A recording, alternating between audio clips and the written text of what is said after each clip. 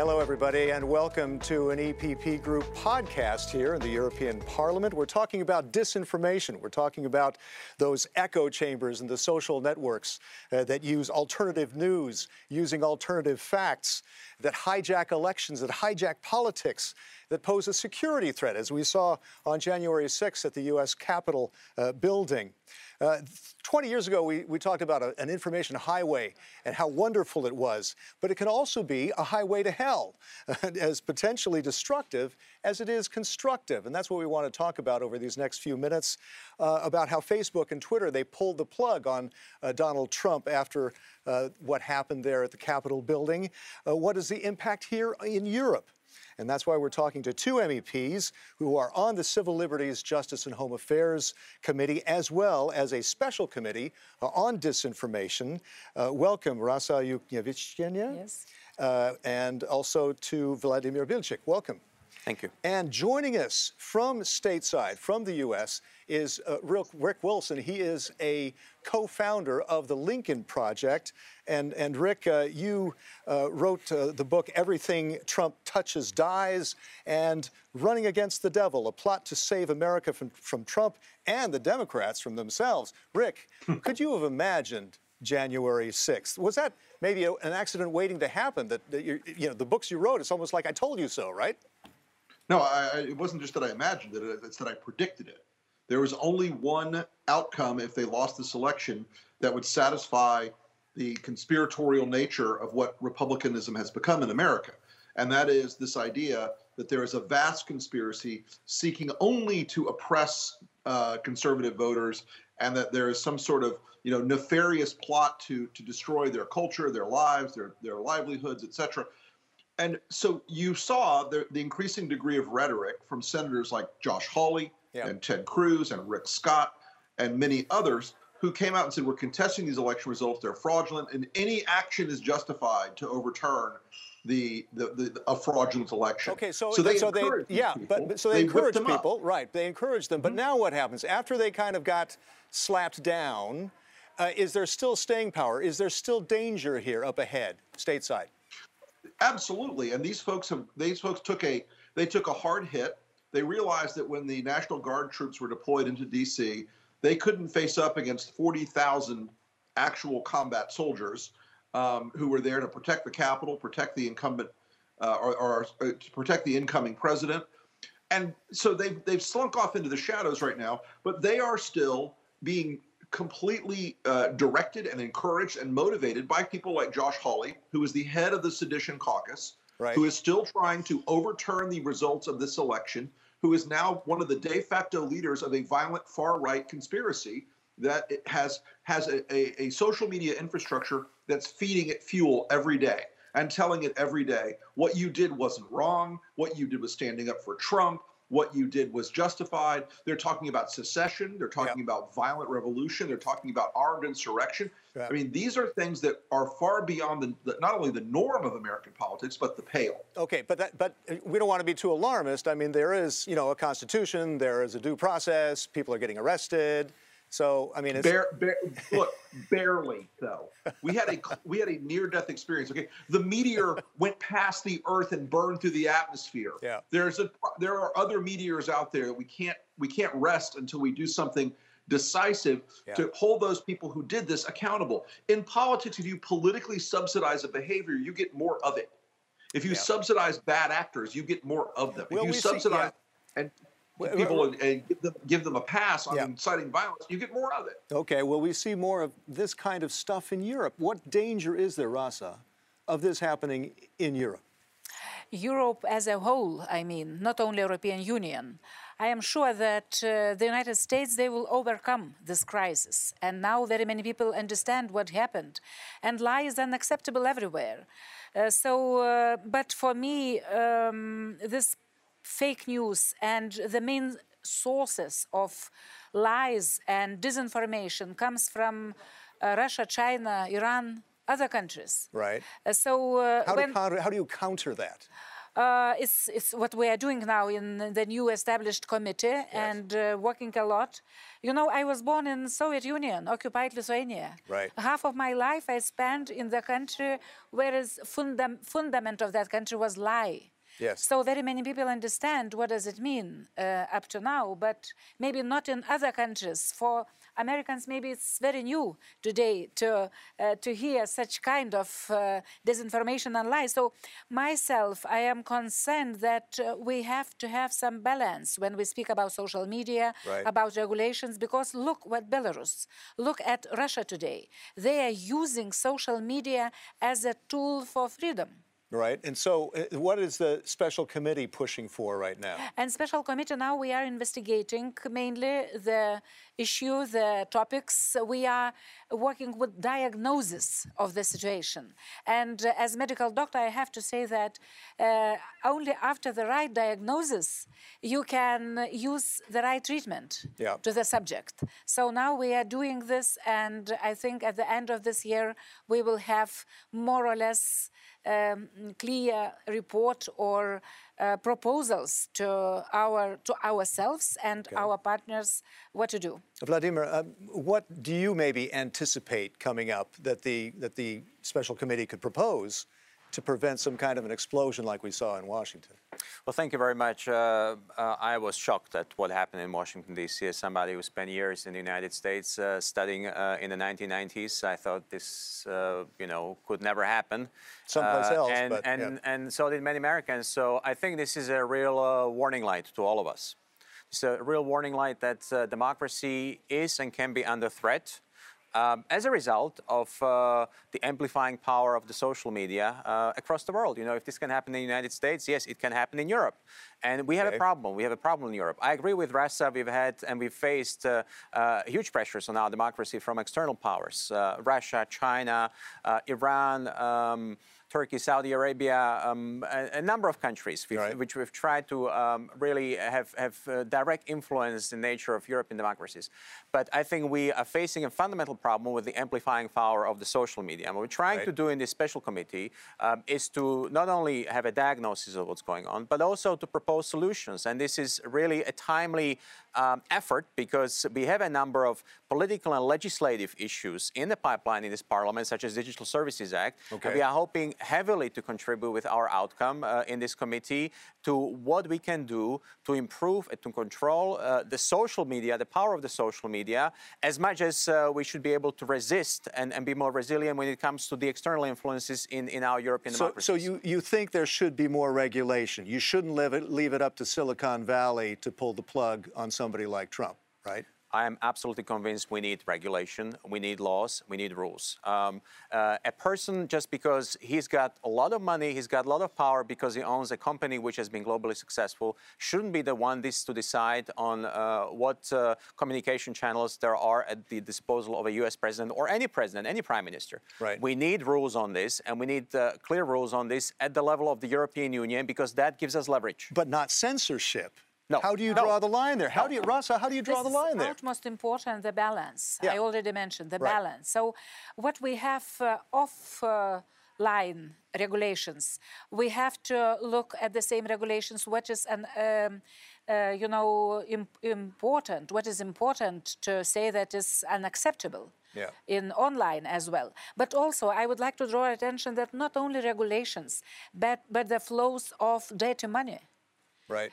For those, they are financed. They are doing this not only from outside, but from inside Europe as well. And they are using the same methods. And populism is coming also because of the lie, because of disinformation. It feeds the fire. And very many actors inside Europe, they are financed from outside by dirty money. So it's also our topic to discuss. Rick, I see you nodding there, and I wonder, because I know in the U.S. there's a lot of aversion to regulation, and yet if you don't have regulation, then it's up to Silicon Valley to decide what's good and what's not, right? What do you think? Well, what's happened in America is you've ended up with a situation where you've got 4 or 5 major players in these market segments at most. I mean, in terms of social, Facebook is the long tail. They have 90+% of that market. Twitter has the short platform social, 90+% of that market. And these companies have been very smart in Washington about going to, they hire the best lobbyists, they hire tons of people, they write the regulations on their own for their own benefit. They structure the regulatory environment in a way that benefits them. So it's very difficult to see how regulatory structures keep up exclusively with the needs here. There's also got to be more corporate responsibility about this. Well, Their shareholders need to be up in arms about this. Right. So, regulation is a part of this. Antitrust, I think, is the first wedge to go into these problems, to tell these companies that if you're bad actors in our political space, if you're bad actors in spreading disinformation, spreading propaganda, inciting violence, or enabling this kind of thing, that you don't have an unlimited runway, and we will come in with some regulatory and antitrust solutions. I think antitrust is the start of it in the U.S. environment. Yeah. And in Europe, you have a greater degree to apply regulatory strictures than you do in the American political system. I see. Right. Vladimir, what do you think? Could that be a step, is the antitrust angle? I think antitrust angle is one aspect of this. We have a common European market, and we need to have free and fair competition, and fair means that you allow access to other players as well. And I agree with Rick, if you have 4 or 5 major guys who've divided the market and control the market fully, there is something very unhealthy about this. So the market regulation is a part of this. But you've really touched on an important question, and that's disinformation. Disinformation is not necessarily illegal. It's the gray zone. Yeah, there's got to be free speech too, It's right? the gray zone, and we need to protect the free speech. Yeah. But I think there are a number of regulatory measures we can do effectively to really make sure that disinformation is not as widespread as it is. There has to be a control to this, because what happened in the U.S. was a result, and has been a result, of a systematic, manipulative campaign which got out of proportion and actually mobilized a huge chunk of the American public. This is something which is dangerous. So this is where we need to look at the regulatory action. And we already know from the actions of the social media that actually they can do this on their own if they want to. Yeah. They can change the algorithm on Facebook and Twitter to make sure that credible news have advantage on their networks over lies and propaganda, which is completely manipulative.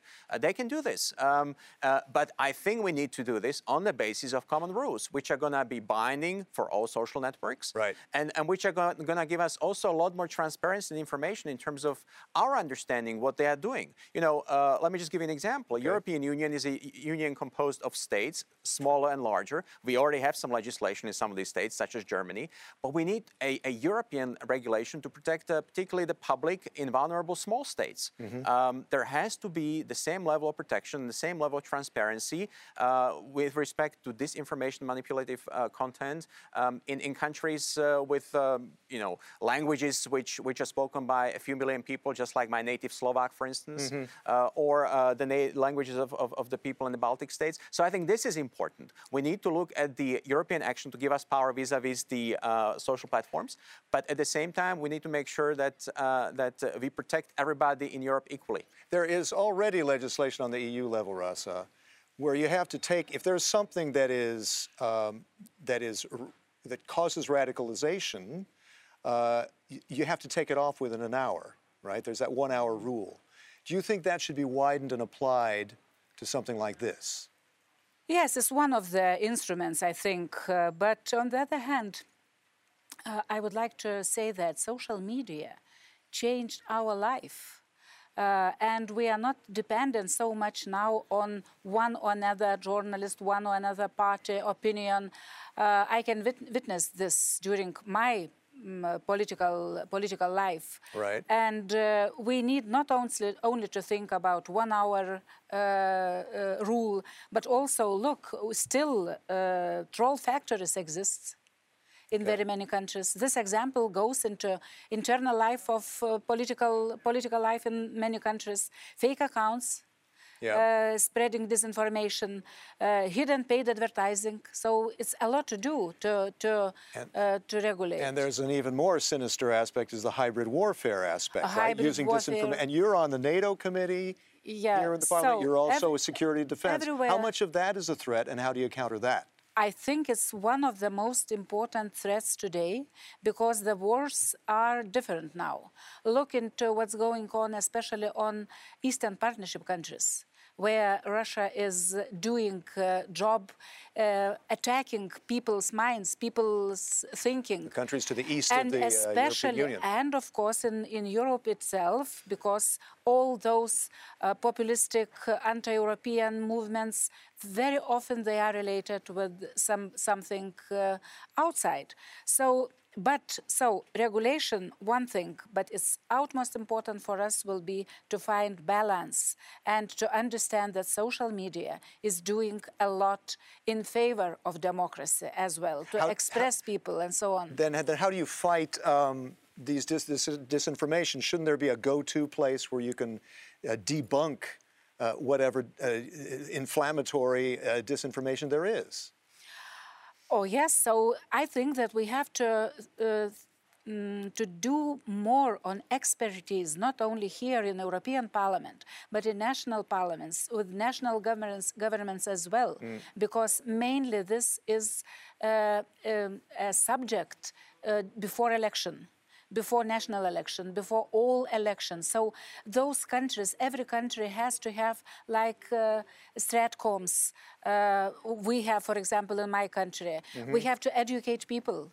Yeah. It's utmost important. Young people in the schools, education has to be increased about to read how with a more critical mind. Of course, right? How to find what is, because it would be impossible just to regulate and just to say people it's wrong or it's good or it's wrong. So people have to be, to understand and to find their own way how to find the lie.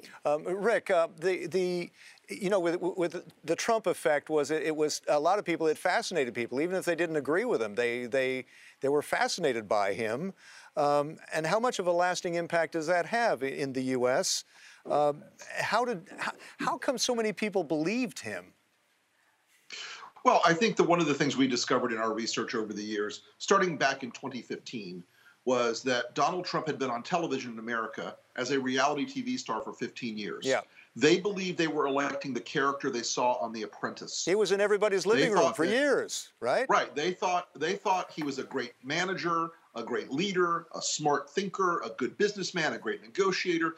And so that bought him a ticket to the dance, as we say. Yeah. But what happened is, once he got into the campaign, social media fueled the ability for him to use, his celebrity to leverage against the other candidates. It turned out Americans really were quite naive about who he was, obviously, and they found themselves, in this social media bubble that became increasingly hermetic, that sealed them off. So if you were a Trump supporter, you started seeing on your Facebook feed and your Twitter feed other Trump supporters. Yeah. You started seeing more and more lurid conspiracy theories that justified his behavior. The echo chamber, right? Yeah. Yes, more and more of an echo chamber and less of a political dialogue. Yeah. So these tools aren't morally agnostic anymore. They can drive people into a bubble from which it's very difficult to escape. So that's there. I mean, that has to be countered as well. What advice do you have to Europe? And how much of a parallel do you see between Trump and the populists in Europe? There is a global rescission of democracy that is desired by a segment of the far right. Steve Bannon is sort of the godfather of that in the U.S. He's also very active in a number of European countries. He's trying to push a number of these far right and extremist candidates. He's trying to, but I don't think he's getting anywhere, is he, with his Breitbart? He's not in Europe. Look, here's the problem. For years and years, the crazy populists didn't get anywhere in the U.S. either. Yeah. And they found that felicitous combination for them of a celebrity, a populist movement, an inherently amoral political mindset. And at some point, you have to keep stomping these things out. You can't let fascism or radical populism or radical nationalism grow. Okay. You can't stomp it out. You can't pretend it doesn't exist. And then how do you stomp it out without stomping out free speech? Listen, free speech is one of the fundamental and most inherent human rights. But it is also the right of people to not be on the soft side of democracy, as Ian Applebaum says.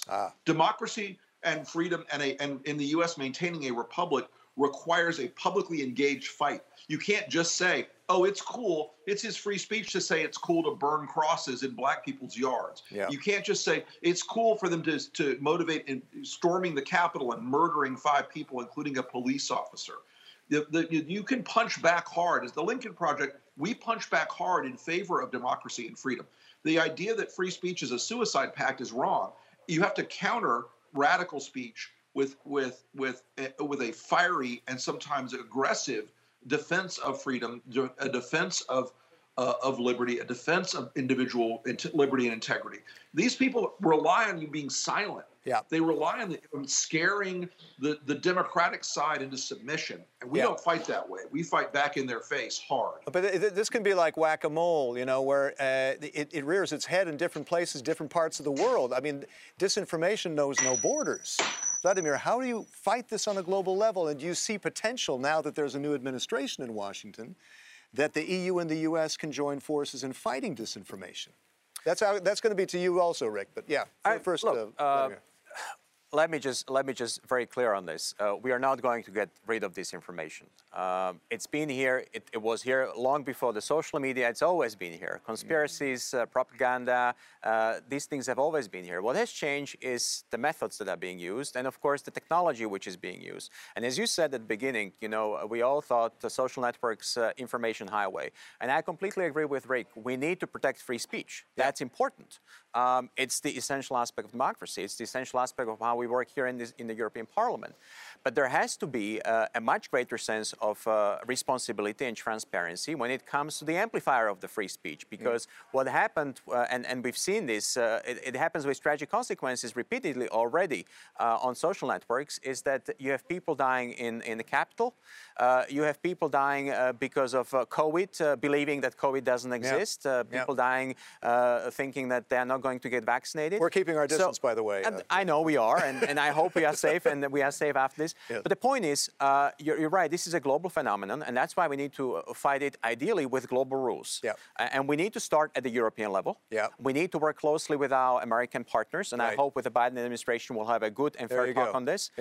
And I think we need to also go global to make sure that there is a much greater sense of social networks globally when it comes to the spread of disinformation. Rasa, what do you think? And also being on that NATO committee, security and defense, how do you fight that on a global level? Democracy is not for granted. We have to take care of democracy every day, like we take care of our body, taking bath every day. So it's the same. It will never become the situation when we will think equally. And I would say both extreme sides are dangerous.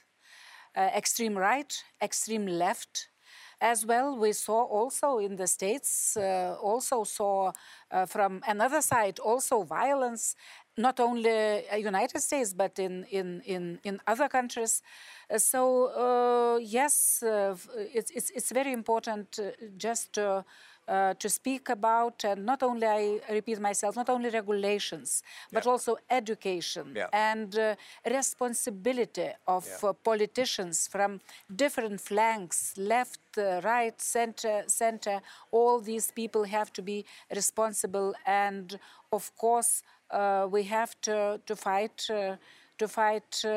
autocracies. Yes, right. To help people to fight autocracies. Because everything is coming from autocratic regimes. Rick, I want to get to you, but Vladimir, you had a quick comment. Just quick point on this. I completely agree with Rasa on one important thing we need to do, and this is where I think we need to also join forces across the Atlantic. We need to really be serious about serious, credible media and media sources. Journalists across the world have to have our support. Credible journalism has to have our support. This is something we are serious about in the European Union, and this is where we need to join forces.